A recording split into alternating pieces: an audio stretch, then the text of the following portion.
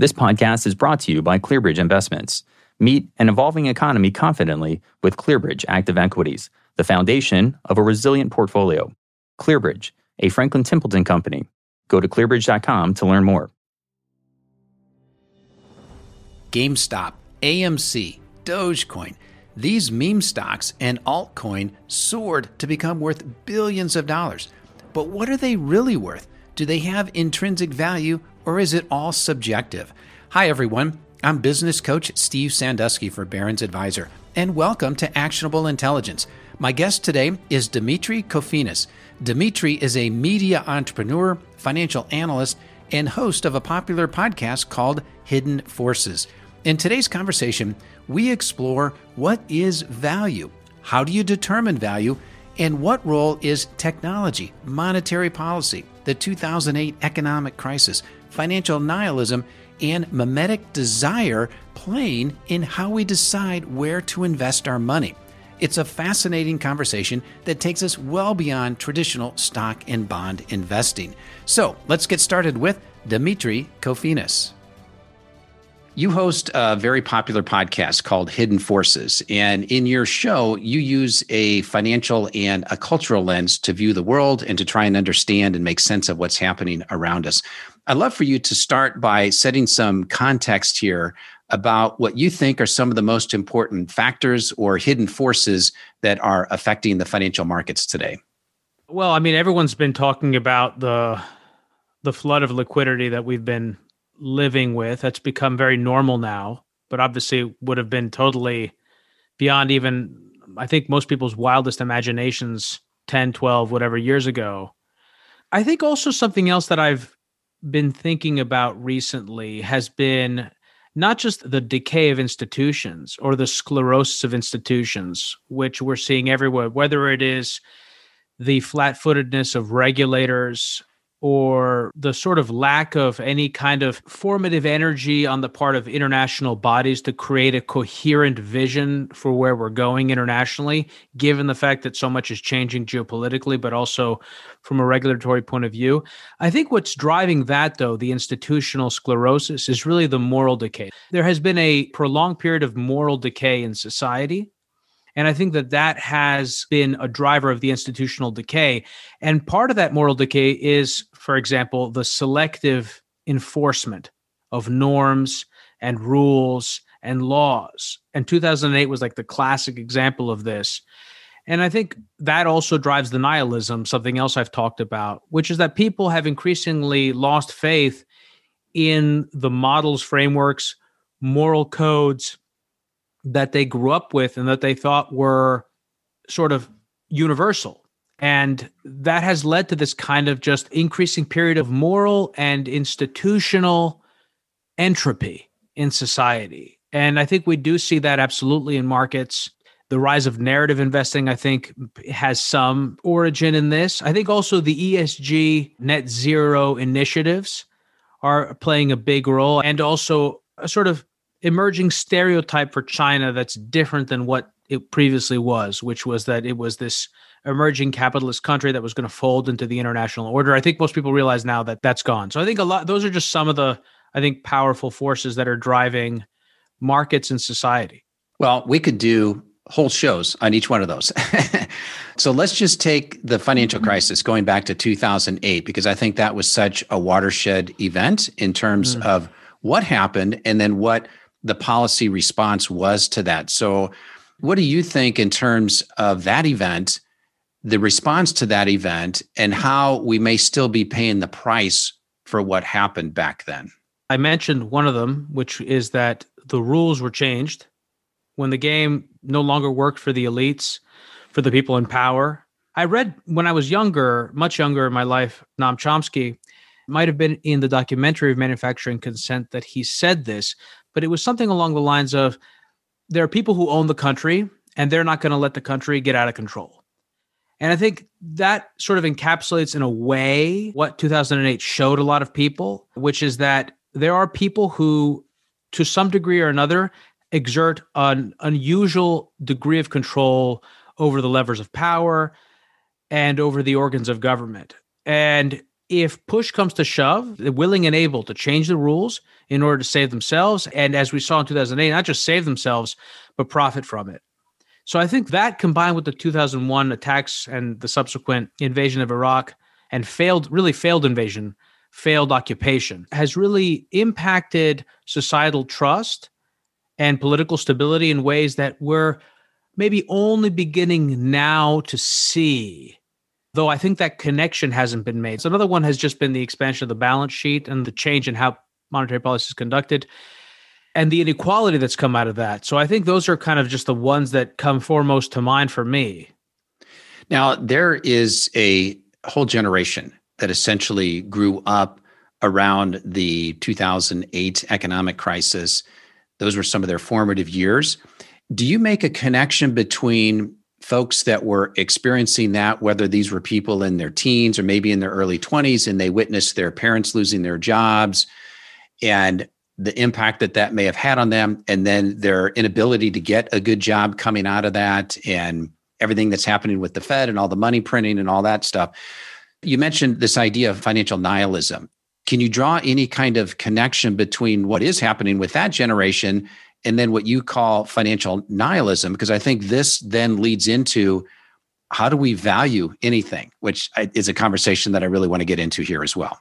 I think, for example, the thing that popped up in my head is that maybe it's not a coincidence that younger generations care less about saving, care less about buying things, and are more interested in experiences. Because there is, I think, less faith in people's ability to plan for the future. And that, in no small part, is driven by interest rate policy. This is something that I've been openly grappling with for a few years on the podcast that I've spoken about in various ways, the point of nihilism in particular. Let's start with defined financial nihilism, just so we're all working off of the same page. Well, I define financial nihilism or market nihilism as an investment philosophy that views the objects of speculation as though they were intrinsically worthless. And that's different than saying that perception is important or that perception drives value, but that there ultimately is some underlying value that has to align with perception over time. I think George Soros has done the best job of discussing or describing this relationship, which is how he talks about bubbles. Bubbles are really the escape from reality or value of perception and price. I think it's actually more than that. I think it's the full embrace that value is entirely subjective, that there is no objective value, and that so long as we can manipulate the secondary layer, the perceptual layer of reality, so long as we can do that, we can live entirely in that space. And I think we see this in certain meme stocks. We see it absolutely in crypto. You may or may not disagree with this, and it'd be interesting to have a discussion about it. Bitcoin, I think, is the perfect example of this because Bitcoin has no fundamental value in and of itself. Its value is entirely in its network, i.e., in people's willingness to hold it, to own it, and to perceive that it has value. It does not itself create utility in any way. In fact, it consumes energy in order to live, right? It's different than gold in that way. That's how I view financial nihilism. It's that nothing matters in the world. Investing is not about allocating capital towards productive investments. It's really a shell game. So in that way, it's also a manifestation of the financialization of capitalism, which has been going on, I think, since at the very least the early 1980s. I had a conversation recently with Stian Westlake, who wrote a book a few years back called Capitalism Without Capital. And one of the things that he was talking about in there was how in the mid 2000s, I'm talking like 2005, 6, 7 or so, there was a crossover in terms of what companies were investing in. And it switched from tangible assets to intangible assets. And so he was trying to make the argument, and I think he made it pretty persuasively, that intangible assets, whether it's brands, patents, and other things like that, software, that they behave very differently. They have network effects and other things like that. And so we can value them differently, or they are valued differently because they have scalability and so on. And I think we're seeing that with things like Bitcoin, because you mentioned that has the network effects. Well, how do you value network effects. If you ask Kathy Wood at ARK Invest, she's going to say it's very highly valued. You ask someone else, they may say, well, I can't put a number on it because I can't touch it. It has no cash flow. I can't do a discounted cash flow analysis of it. So to me, this whole idea of what is value, you say it's subjective. Well, how do we put a PE on that? I spent a lot of time in the early 2000s studying branding, and I found it absolutely fascinating. I had a business at the time that was a skill gaming video game company, so experiences were very important. And it felt the kind of stuff I was reading at the time felt very avant-garde. It opened my eyes to realizing that there was so much value in the intangible. Now, I don't know how commonly understood that was at the time. Again, I was very young, so everything was new. But it felt as though it was not very well understood. And I think that we had some catching up to do at that time in terms of recognizing the value of experiences, that Coca-Cola wasn't something that Coke owned, it's something that we all owned, and we all co-created it and co-manifested meaning. Products had totemic significance, and you really had to think in a very meta way about value. But I think we've gone to the other extreme now. I think we've surpassed the point at which those theories, as they're applied, reflect a sustainable reality, so to speak. And so that's very interesting that you bring that up. We live in the era of stories and branding and hype for hype's sake. And I think that this also is not coincidental, because in a world where money is free, who are the entrepreneurs that excel? They tend to be storytellers. They tend to be people with the best deck. People come to your office and tell you all about how this market is going to be worth $10 trillion. This is a total addressable market.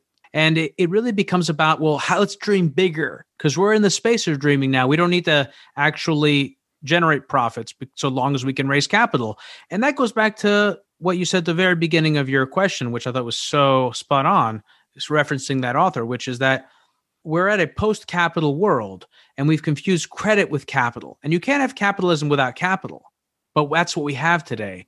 And so it's a kind of mix of socialism and capitalism. And the question for me is, when it finally ends, when this tenuous equilibrium between the two comes to an end, will we flip towards more socialism, or will we revert back to something that more closely resembles the world that we inhabited pre-2008? And I definitely want to talk about that, this end game, or how are we going to continue to evolve along this continuum here.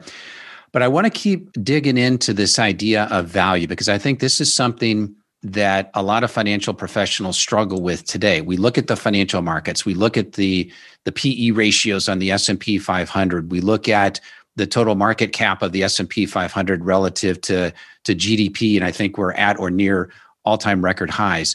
And so how do we know whether this is the right value, whether this is overvalued, whether this is undervalued?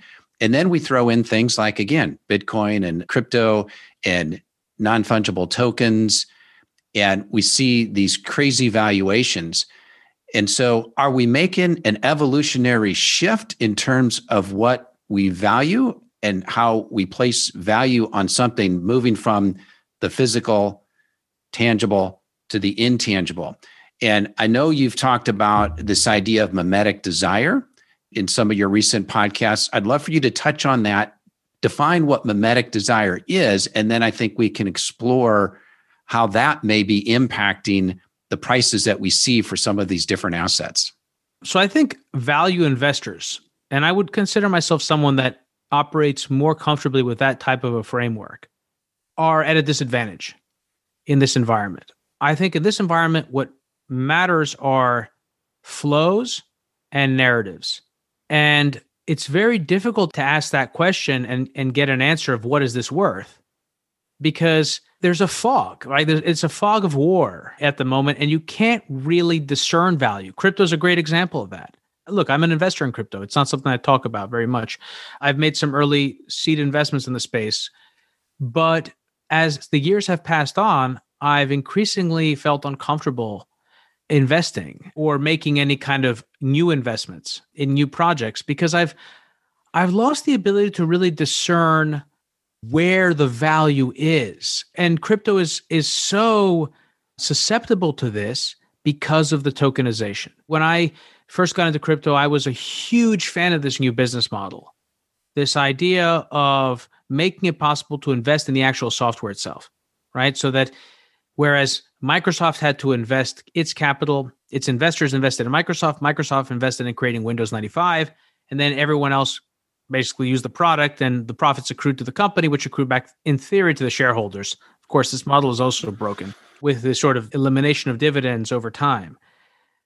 With tokenization, the problem is that, like everything else, the product becomes an object of speculation. And maybe it is actually, this is what's going on. Financialization is eating the world, right? It wasn't enough that we moved to a place where the game became increasingly zero sum and it became about extraction. It's gotten to the point now where just everything feels like it's about money and everything is financialized. And even individual basketball players are looking to sell personal equity in their future, in their income generating future. That's a general answer to your question about value. I'm happy to kind of get more specific into it.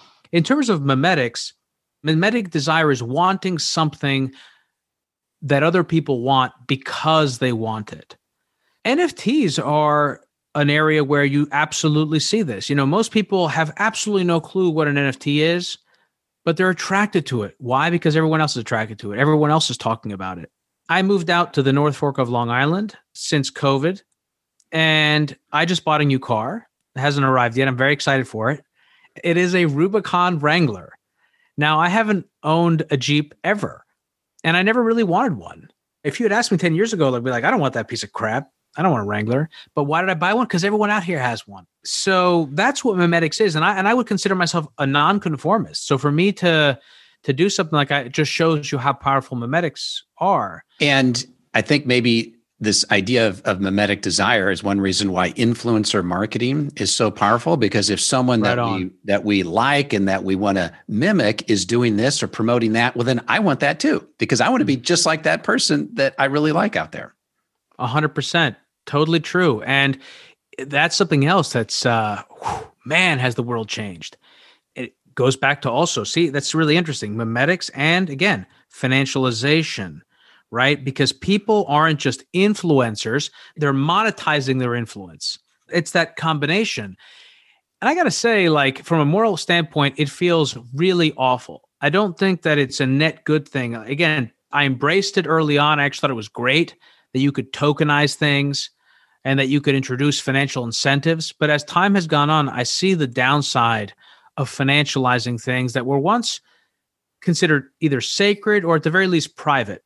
I think where this began to occur was with reality TV and probably the Kardashians. I think the Kardashians were the ones who really brought this mainstream. And since then, we've just seen more and more people embrace it. And now there's just a whole industry of peddling mimetic desire and influence and getting people to do things because you're doing them.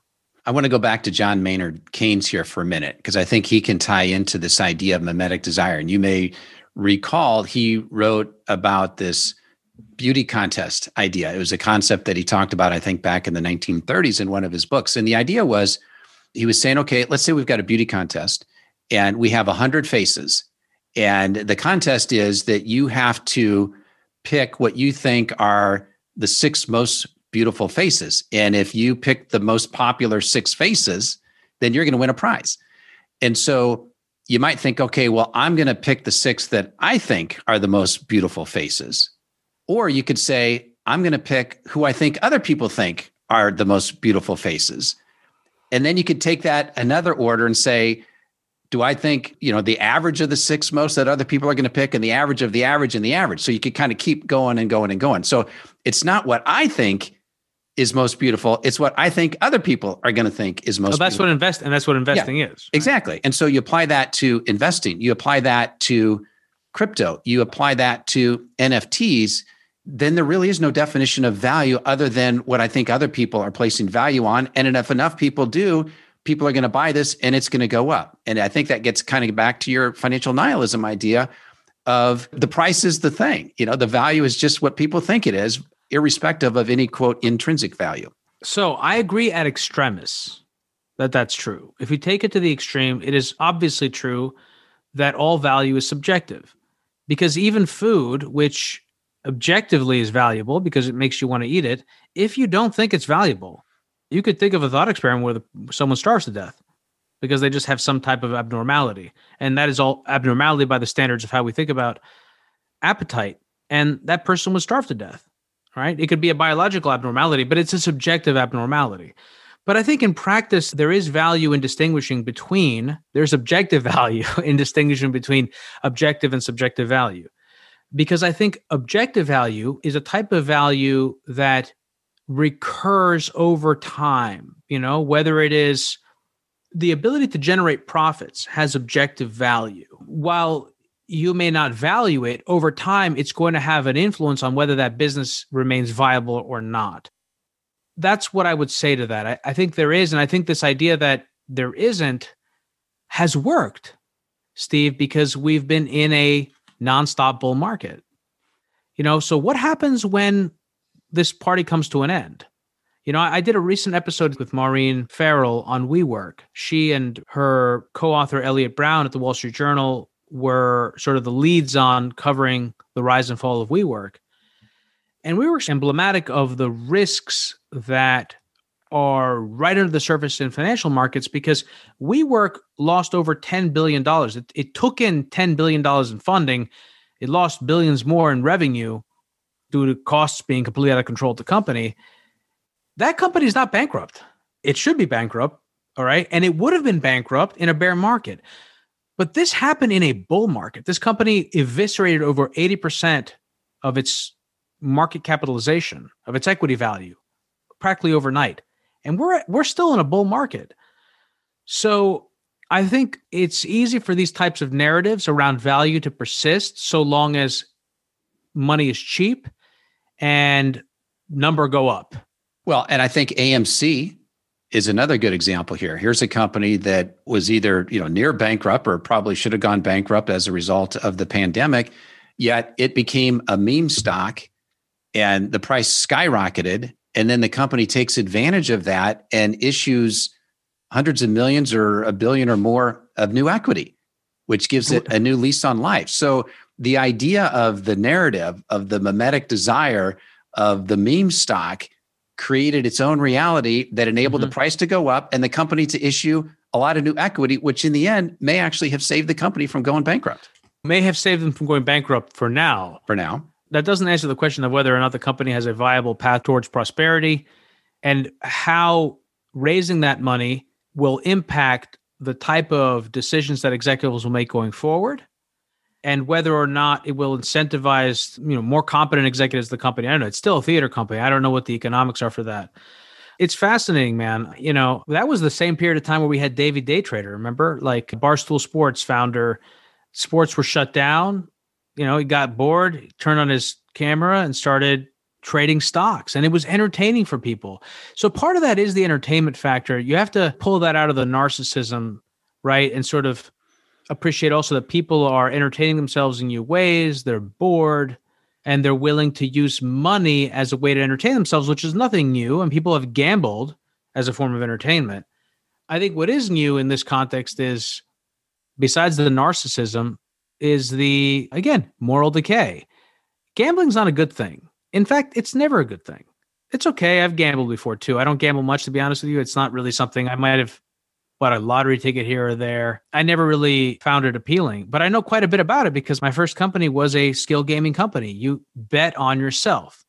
So it wasn't entirely gambling. It was skill gaming. There is a distinction about in the law, but I studied quite a bit about gambling. So I understand its appeal, but it's not a good thing for society. And society has become more like the economy. Markets have become more like a casino, and savers have become speculators. They've become gamblers. And that's not good for the long-term health of any economy or any society.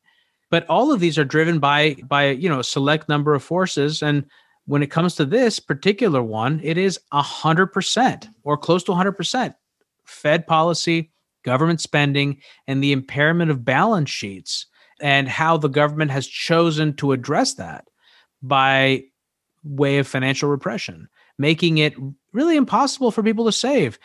And nothing moves the needle anymore in society. Not only is it, these dynamics all feed on each other, but it's not just impossible to save.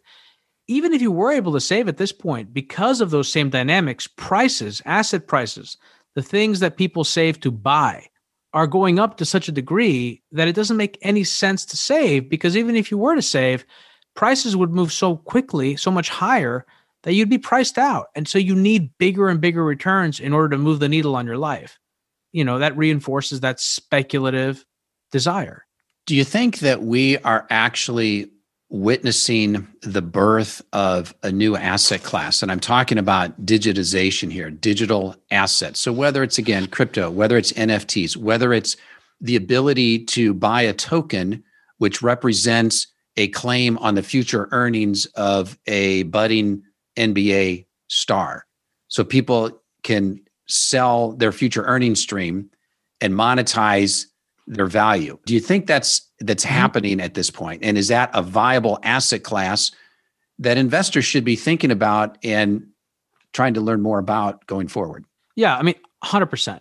It obviously is. That's a big part of the future. It's going to drive innovation in business models. And I think the pandemic has made that more clear for people.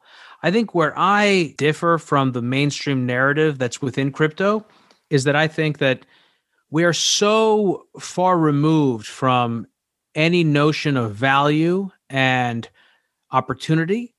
And we're way early here. The valuations are way early. And we need a market clearing event in order to get the kind of clarity that we need in order to really pinpoint better where the opportunities are. As I said, I'm an investor in crypto, but the last big investments I made were when the real questions were around base layers. dApps were obviously particular with consensus over at Ethereum, but I think we haven't even solved that problem. There are still basic scaling issues with Ethereum and a variety of other platforms. And those problems haven't been addressed yet. And everyone's sort of dreaming about secondary, third, fourth layer solutions to all sorts of other problems, but we haven't solved the most basic ones. So that's where I get stuck with crypto. It's hard for me to have these broader conversations about cryptos changing the world when I feel like we still haven't solved some of the most basic technological problems. And I think to sum it up, this goes back to my observation around tokenization, which is that the incentives are all messed up.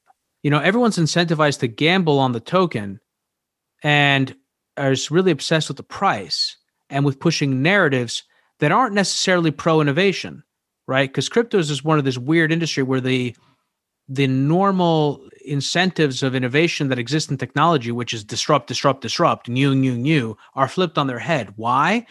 Because new is disruptive. New eats at the value of my investment. It cannibalizes my value. It cannibalizes the older thing.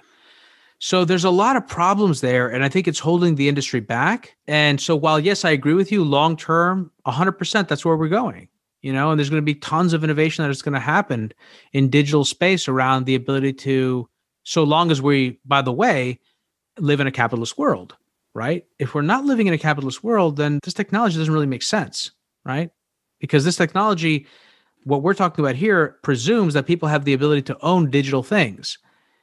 And prior to public blockchains, it was very difficult to own digital things without having a central counterparty manage the rights for those digital assets. And I want to talk about Damien Hirst here.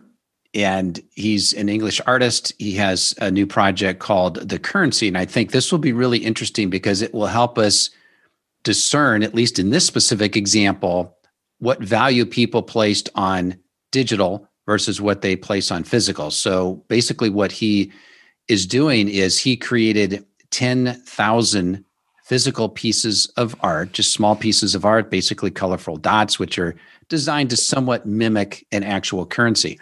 And then he also created 10,000 corresponding NFTs.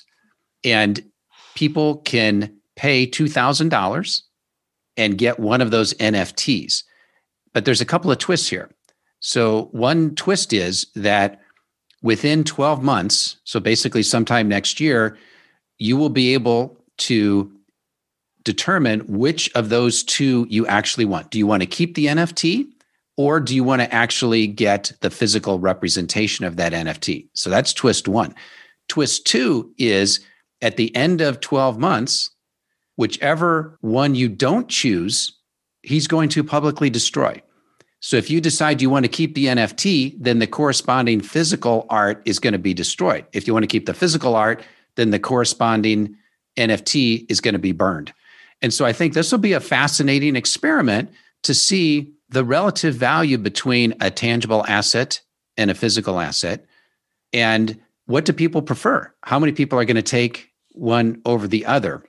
He also thinks this is an experiment in belief, in terms of what do people believe is worth something.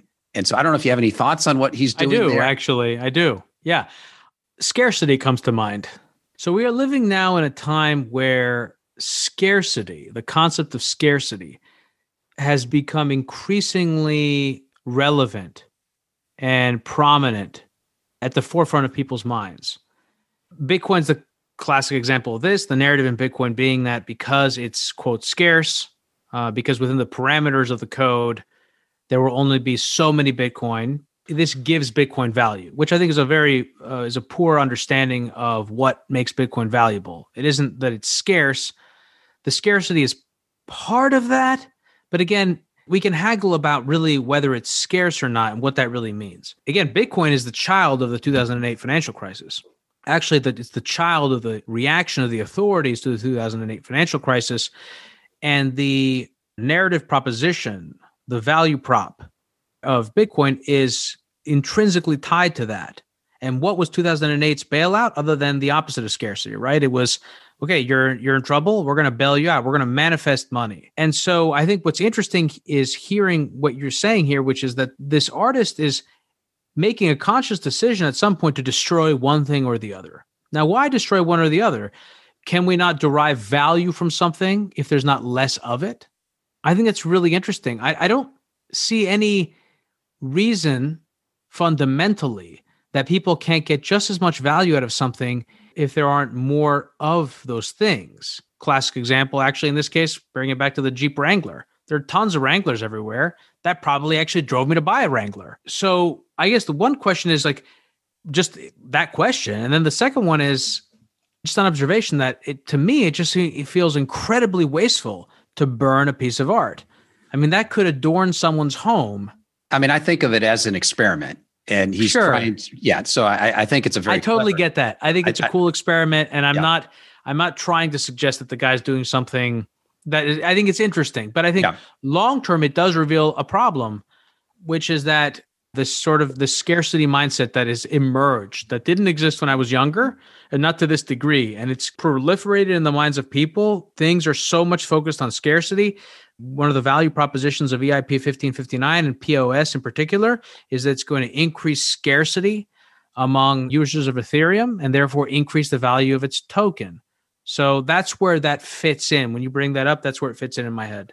Yeah, well, there are times when scarcity drives value and other times when scarcity has no impact on value. So for example, a Picasso painting, certainly the scarcity of a Picasso painting drives value. But if we look at the PhD dissertation of someone who's writing about something really obscure, and there's only one example of that dissertation, really great point. The scarcity of it, there's no value in it. Okay, except for the person who wrote it and the dissertation committee that has to read it.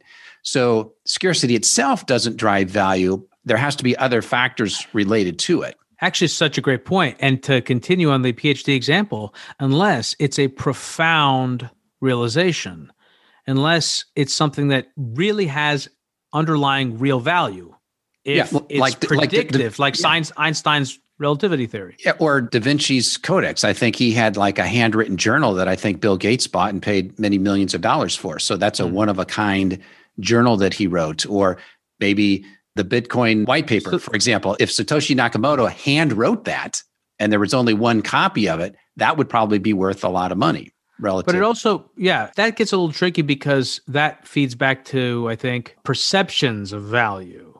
But my point being that if Einstein, regardless of how or where the theory of relativity came from, its predictive power gave it value. It gave it objective value.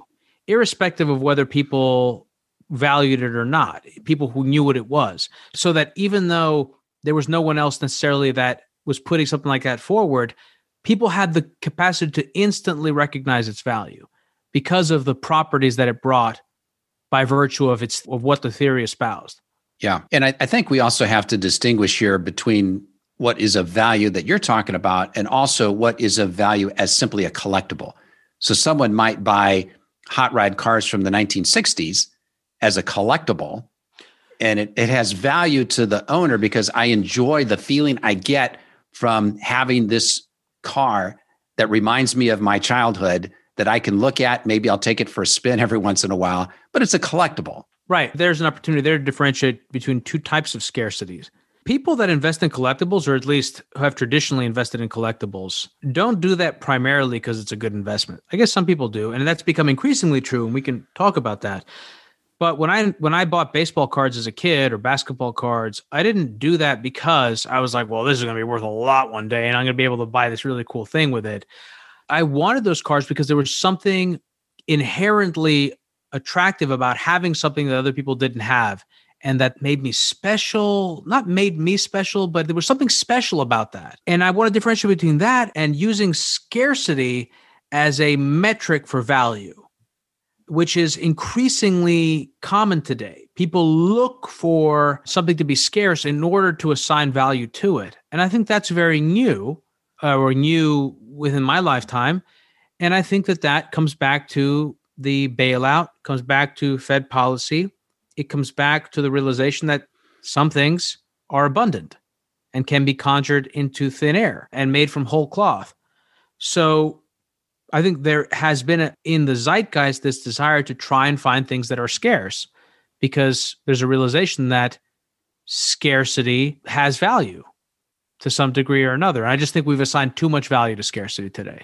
I want to just summarize a little bit about what we're talking about here with value. And then there's one other segment that I would like to get into here if we can. So basically what we've been talking about here today is how do we determine what value is? What is valuable? And there's lots of different ways that we can think about it, whether it's a tangible asset, an intangible asset, whether it spits off cash flows and we can do a discounted cash flow analysis, whether there's some value in the scarcity, whether it's a collectible, whether it's something like Bitcoin or other types of companies that take advantage of network effects. So there's different ways that we can think about value. And what I think is important for listeners to think about is that there are different ways to think about what is valuable and not to just stay fixed in traditional asset classes. Because I think because of technology, because of digitization, we're witnessing the birth of new asset classes in real time. Some are going to fall by the wayside. Some are just going to be subject to extreme speculation, and a lot of money is ultimately going to be lost when the bubble bursts. We know that's going to happen. But others may be at the very early innings. And so I think it's important for people to keep an open mind about what's happening, to do the research, to do the homework, to possibly invest in some of these things, because once you're invested in it, you have a vested interest in it to learn more about it. So I don't know if you have some additional thoughts on that in terms of how we think about the different types of ways to classify value. To have a view on something, you need to be invested in it, even a small amount, nothing like serious, doesn't have to compromise your integrity. Even as a reporter, buy $100 of Bitcoin. It's going to be on your radar in a different way. So I totally agree with that. I also think this is kind of maybe isn't directly related to the first part of your question, but I also own, I say roughly 5 to 10% of my portfolio to things I hate, to things that don't necessarily align with my worldview or that I necessarily wouldn't want to see succeed, but exactly because they might be successful. And that brings me to neutral. That's sort of the cost of eliminating the behavioral bias that can mess me up as an investor. So that when the markets don't move in my direction, there's a steam valve, so to speak. So that's something that I do. And I frame it that way as opposed to saying hedging my portfolio, because that's a form of a hedge because of social media. And maybe also because of my unique role in being a public person, so that things that don't necessarily align with the world I want to see, their success has maybe more of a negative impact on my life than it would otherwise. And so being invested in a way that allows me to profit from their success alleviates some of the tension there, I guess, some way of describing it. And it sounds like that's also a way for you to stay out of the echo chamber, and where you're just going to pay attention to things that you agree with and ignore this other stuff out there that you may disagree with. 100%. That is absolutely true. And I work really hard at that.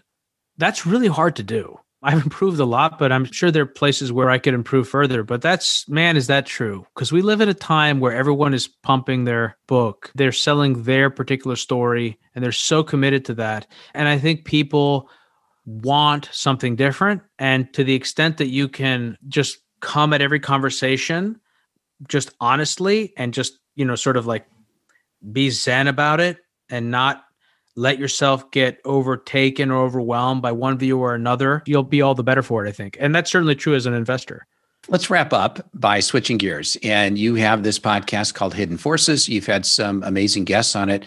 I'd love for you to share maybe 2, maybe 3 episodes where you had a holy cow moment.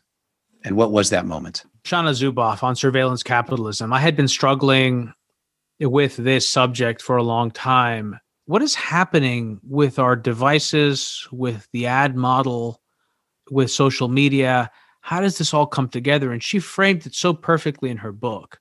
That her framing of surveillance capitalism, and that we are the product, but we're the fuel, we're the oil that runs the machine, we're the input. And so that was really profound.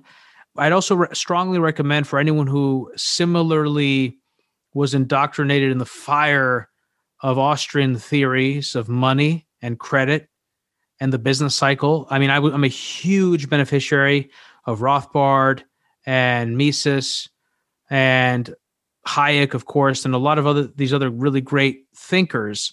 And they helped me to see the 2008 crisis. I doubled down on Austrian economics after the 2008 crisis, and it blinded me to the realities of the world. It blinded me to the way in which monetary policy operates in the post-Bretton Woods world. And so Bill Janeway's episode was really profound for me because he helped me to understand that not all government is bad, and that government has played a valuable role in helping to stimulate, guide, and grow the economy in ways that are positive. It's not all a metastasis. Government spending isn't all cancer. Well, Dimitri, I think we will wrap there. So thank you very much for being on the show. Appreciate your time, and congratulations on the great podcast that you have. If folks want to reach out to you, what's the best way for folks to connect with you? Sure. They can view our entire episode library, which has now reached more than 200 episodes. They can do that at hiddenforces.io. And you can follow me on Twitter at Kofinas, K-O-F as in Frank, I-N as in Nancy, A-S as in Sam. And you can follow the podcast at Hidden Forces Pod. My key takeaway from my conversation with Dimitri Kofinas is how the 2008 economic crisis and the response to it was such a seminal moment in shaping our world. The massive expansion of government balance sheets, the lost jobs, the growth in wealth inequality, the introduction of Bitcoin and blockchain technology, the rise of populism, all in some way can be connected to the response to that great crisis. And the better that we can understand history, the better prepared we'll be to shape the future in a positive way. All right, that's all for today. Make sure you like and share this podcast through your favorite social platform. And for more great podcasts, visit us at barons.com/podcasts. Take care and be safe. This podcast is brought to you by ClearBridge Investments. Meet an evolving economy confidently with ClearBridge Active Equities, the foundation of a resilient portfolio. ClearBridge, a Franklin Templeton company. Go to clearbridge.com to learn more.